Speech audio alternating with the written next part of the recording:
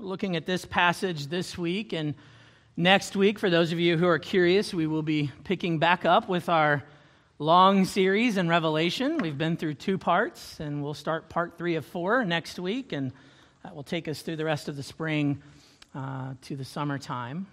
But for this week, we're going to take a look at this passage before us, Mark chapter 2, verses 1 through 12.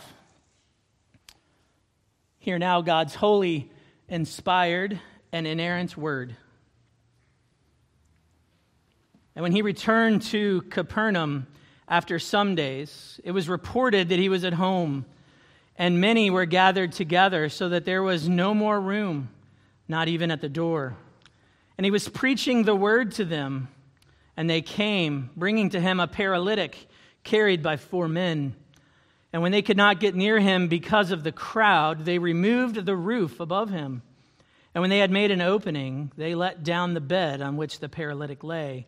And when Jesus saw their faith, he said to the paralytic, "Son, your sins are forgiven."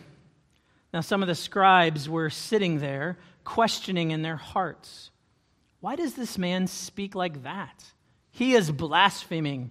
Who can forgive sins but God alone?" And immediately Jesus, perceiving in his spirit that they thus questioned within themselves, said to them, "Why do you question these things in your hearts? Which is easier, to say to the paralytic, 'Your sins are forgiven,' or to say, 'Rise, take up your bed and walk'? But that you may know that the Son of Man has authority on earth to forgive sins," he said to the paralytic, "I say to you, rise, pick up your bed and go home." And he rose. And he immediately picked up his bed and went out before them all, so that they were all amazed. And they glorified God, saying, "We never saw anything like this." The grass withers and the flower fades, but the word of our God remains forever. Amen. Let's pray. Oh God, we do thank you for this, your word.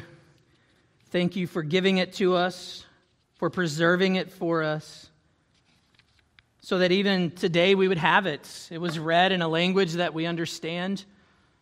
But we ask now, O God, that you would grant us spiritual ears. Lord, that you would help us to have ears of faith, that you would teach us and train us, correct us, even rebuke us in righteousness, that you would make us more like Jesus. You would help us to live for you. Father, I pray that you would help me, your servant. I pray that you would keep me from error. Oh God, may the words of my mouth and the meditation of my heart be pleasing and acceptable unto you. You are my rock and my redeemer. And I ask all this in Jesus' name. Amen. When I was younger, I think I was a teenager or just a preteen maybe, I was invited by a friend and his parents to go camping. And I was told that I needed to bring whatever I needed. So I went out into the shed and I grabbed my tent and all the other things, sleeping bags, everything I thought I would needed to go camping. I grabbed it. I even grabbed some extra food because I'd had dinner with this friend and it was okay, but I wanted some food that I liked. And so here I come with all this stuff. I go to the campground where I'm supposed to go. I arrive at the campground. I find the spot where I'm supposed to meet them, and what do I see? A 30-foot camping trailer parked right there with all of its slide-outs, beautiful and wonderful. And I had a car full of stuff that I didn't need.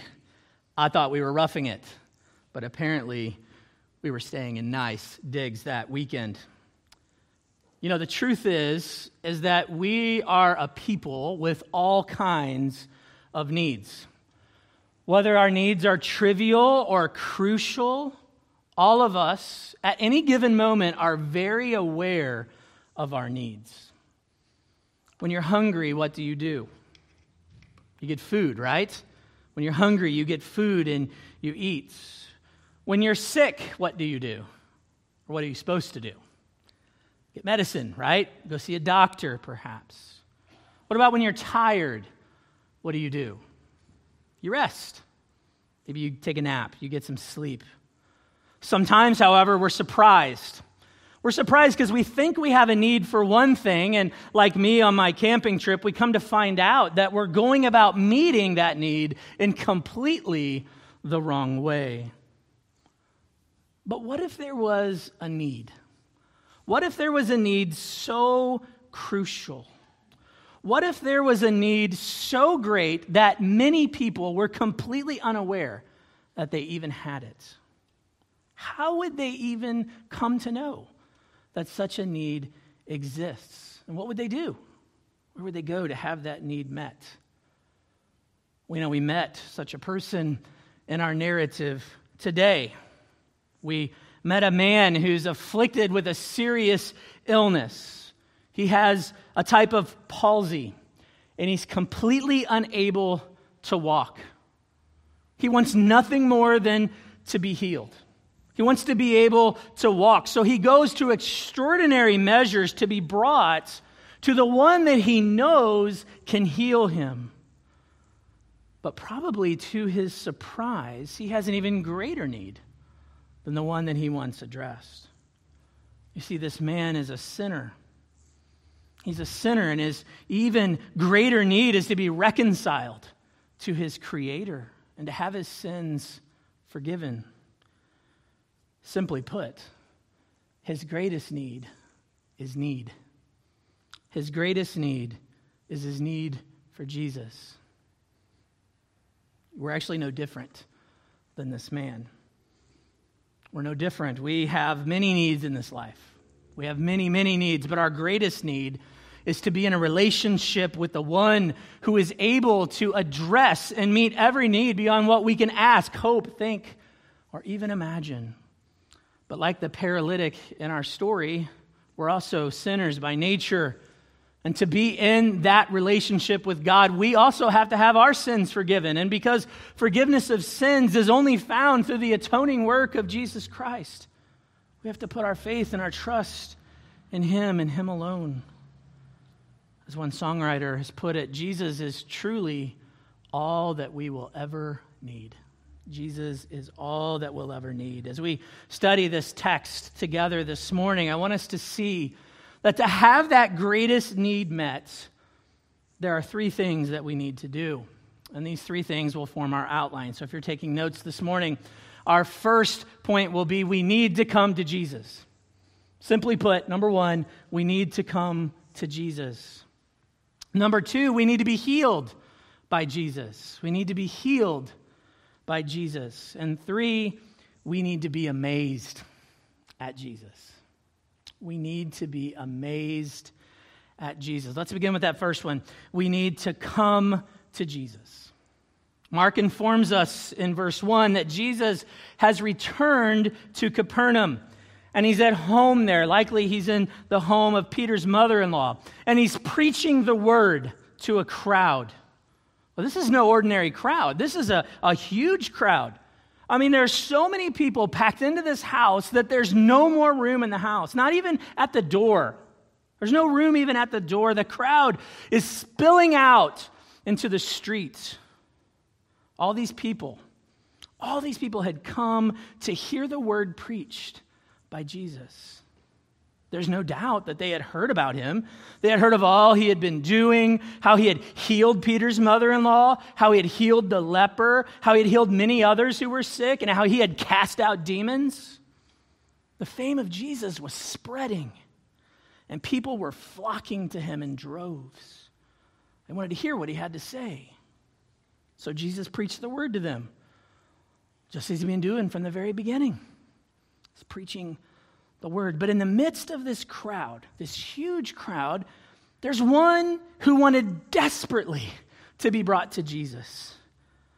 We don't know if he just didn't get there early enough, or if he wasn't allowed in because of his condition. We don't know that. But we know he's determined. He's determined. So determined that he and his 4 friends would do anything to get him to Jesus. So they did the inconceivable. If you look at verse 4 in its original language, it's literally translated, they unroofed the roof. They unroofed the roof.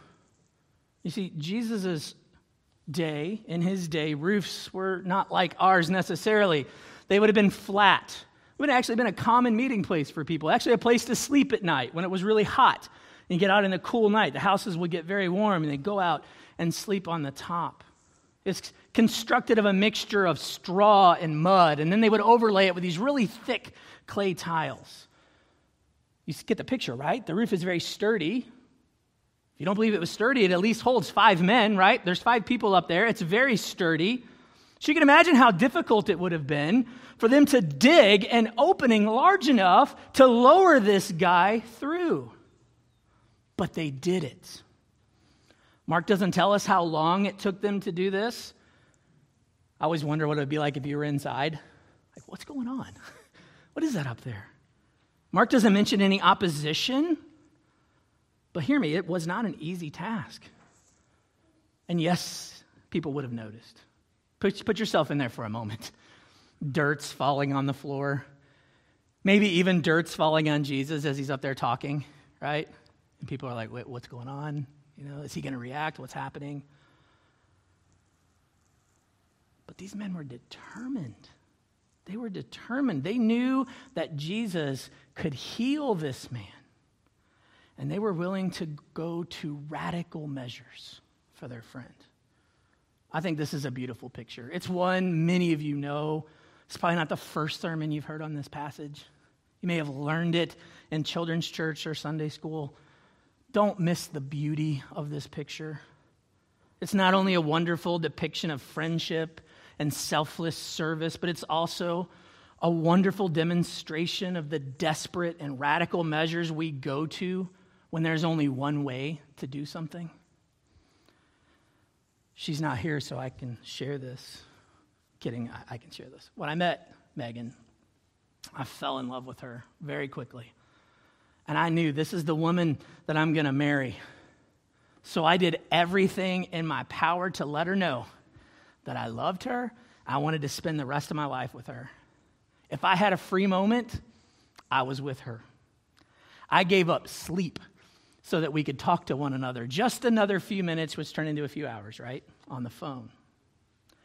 I did everything in my power to make sure that I had prepared for us to have a life together. If I wasn't spending time with her, I'd take on another job, take on an extra shift, do whatever I had to do to make sure I was ready. Friends and family saw what I was doing. They're like, who's this guy?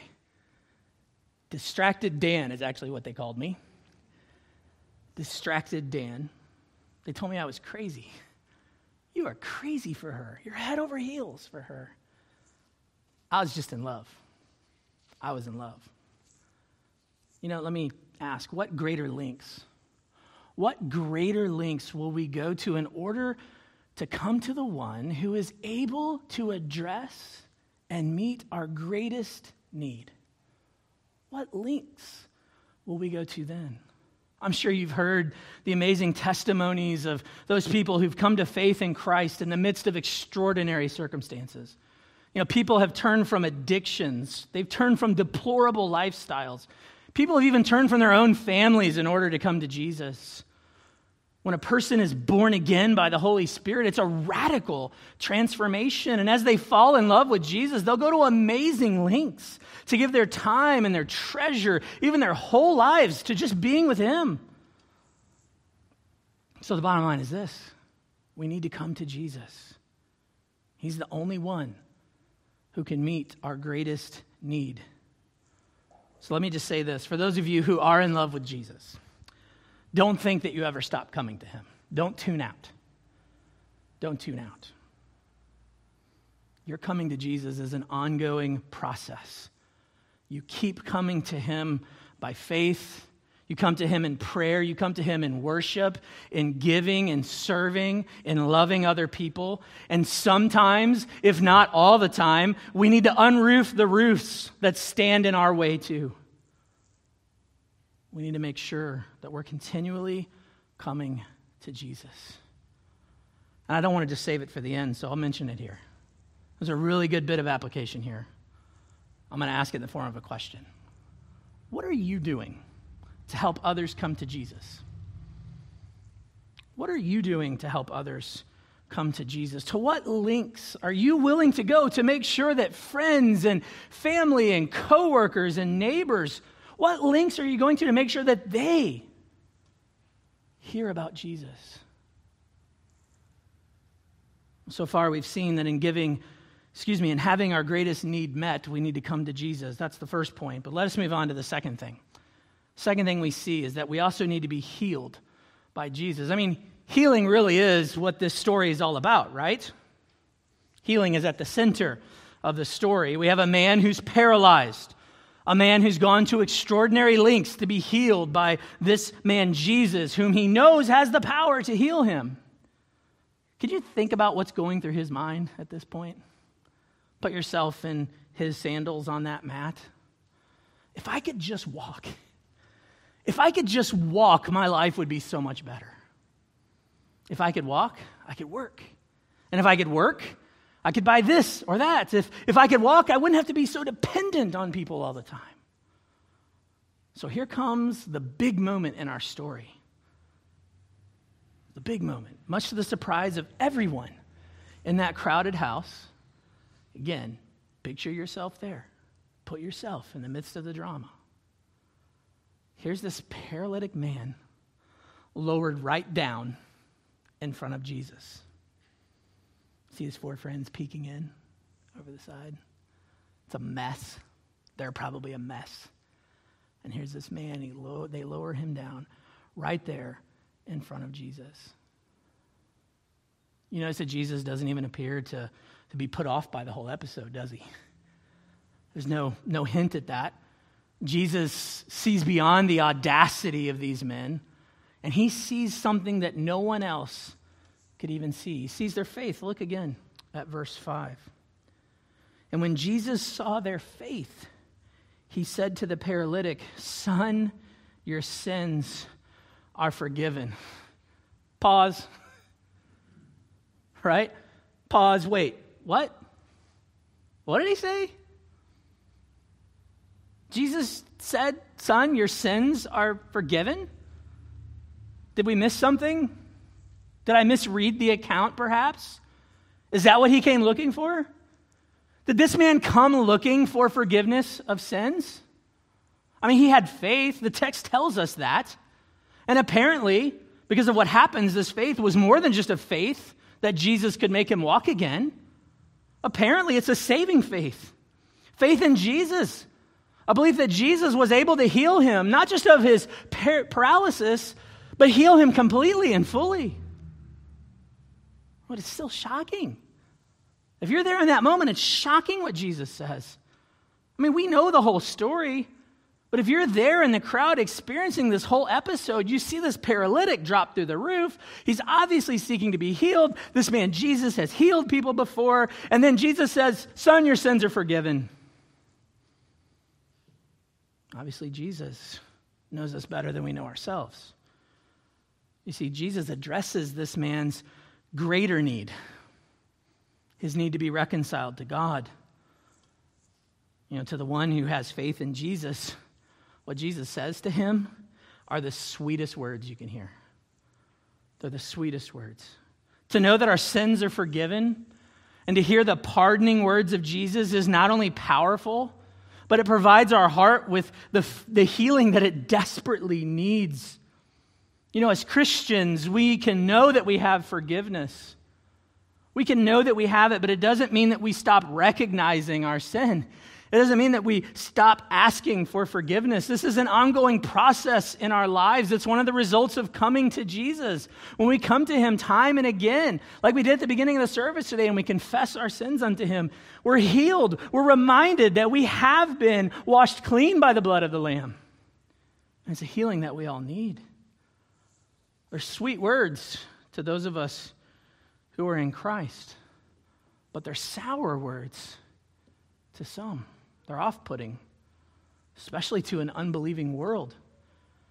Sin and forgiveness have become almost entirely foreign concepts in our society. Most people believe that they're inherently good and that sin is just some kind of psychological concept that mankind has burdened himself with over all these years.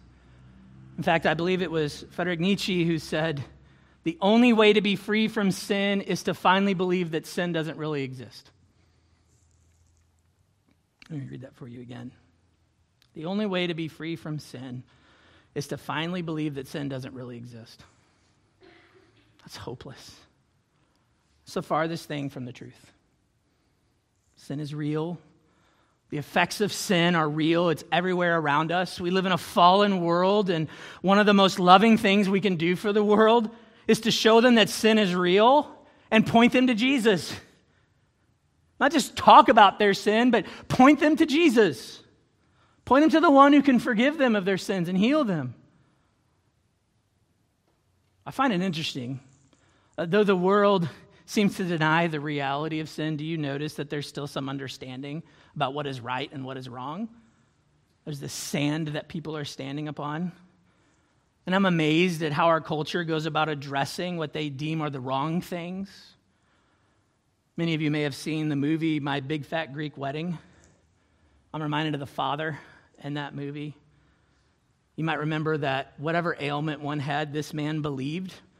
Whether it's a sore muscle or a rash or whatever, he believed you could heal it by spraying Windex on it. And so he carried around a bottle of Windex. Your knee hurts? Our culture believes that right behavior modification, the right government policies, the right understanding of our psychology or our evolution can lead to peace and harmony in the world. If we just get the right thought, they might as well spray Windex on it. They might as well spray Windex because it gets the same result, nothing. The only way to address the wrong in our world is to see it through the eyes of God. Sin is a result of the fall. Sin crept in on that day, and its effects have been running rampant ever since. But praise be to God. Praise be to God that Jesus Christ came to deal with sin, to pardon sinners, and to commence that restoring work in creation that will be fully realized at his second coming when he ushers in the new heavens and the new earth. Brothers and sisters, I'll ask you, is not being healed of our sin the healing that we really need? And is this not the healing that we need to bring to a lost and dying world? As we come to Jesus, as we bring other people to Jesus, let us remember that our greatest need truly is need. The need to be reconciled to a right relationship with him. To have our sins forgiven and to be set free to love and serve him as we ought. Okay, so that's 2. Let's go to number 3. When we come to Jesus, when we're healed by Jesus, it only follows that we're amazed, that we are amazed at Jesus. You're going to see this third thing as the rest of the story unfolds in verses 6 through 12. One of the first things you'll see is that there's a skeptic in every crowd. And of course, there's a bunch of skeptics in this crowd. There's some scribes, some religious leaders of the day who are questioning the fact that Jesus said that this man's sins were forgiven. Now, pay attention. They weren't questioning out loud. They're questioning in their hearts, calling him a blasphemer. They're questioning in their hearts. They were thinking, wait a minute, only God can forgive sins. But Jesus is God. He's God in the flesh. He can discern their hearts. And he calls them out in front of everyone. Can you imagine being one of them? Imagine the shock. Whoa. I know I would have been surprised. Wait a minute. How does he know that? And Jesus knows the hearts of men. And so he asks these men why they ask these questions. Look at verse 9. Jesus follows all that in verse 9. And he asks somewhat of a rhetorical question, right? Which is easier? Which is easier? To say to the paralytic that your sins are forgiven, or to say to him, rise, take up your bed and walk? Which one's easier? It's an intriguing question, isn't it? It's intriguing. On the surface, it appears that saying your sins are forgiven is easier, right? Wouldn't that be easier to just say? No one will know whether it's effective or not. You can say it all you want.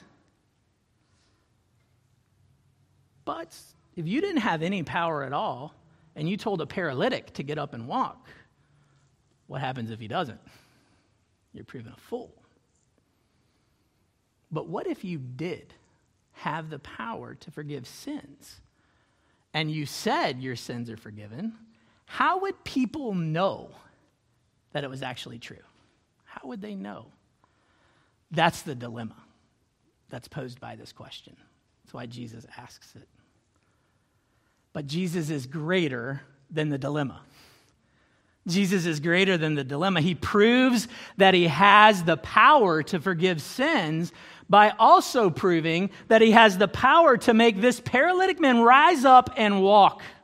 So he does. What does he say? Rise, pick up your bed, and go home. And just like that, the man did so. And he did it not in secret, but in the presence of all the people. And Jesus did this in his own words. What he says, so that you may know that the Son of Man has authority on earth to forgive sins.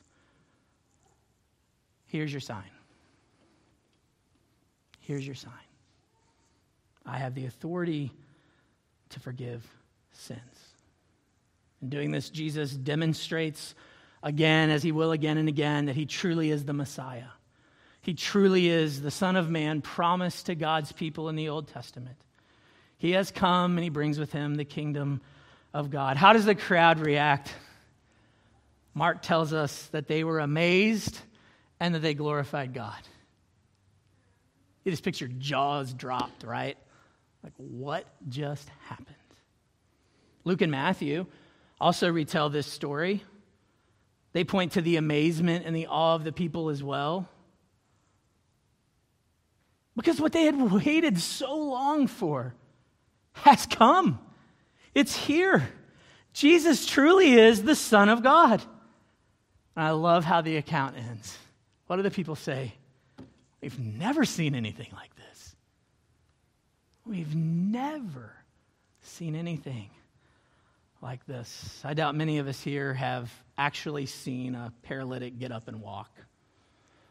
But for those of us who have been forgiven our sins by God through Jesus Christ, do we not have just as much reason to be amazed? Should we not also be amazed? I once was blind, but now I see. I mean, is this not reason to stand in awe of God and give glory to him? I mean, when I think of my sinful condition before I came to Christ, and I look at the man that I am today, I'm amazed at the work of God. And even more when I think of how I break the law of God each and every day, and then I come to the throne of grace and I find forgiveness because I'm his child, I'm amazed. Are you? Are you amazed? Do you take time and stop and be amazed at the transforming work of God in your life? Do you take the time to give glory to Jesus Christ for his work on your behalf? What he did in his life and his death and his resurrection, even in his ascension? I want to encourage you to never lose the wonder. Never, ever lose the wonder. Stand amazed in the presence of Jesus the Nazarene. With his blood, he bought you. And by his grace, he brings you safely home. Never lose the wonder of that. Our greatest need is need. Our greatest need is need for Jesus. So listen, whether it's your first time or your millionth time, come to Jesus. Be healed by Jesus and be amazed by Jesus. Amen and amen.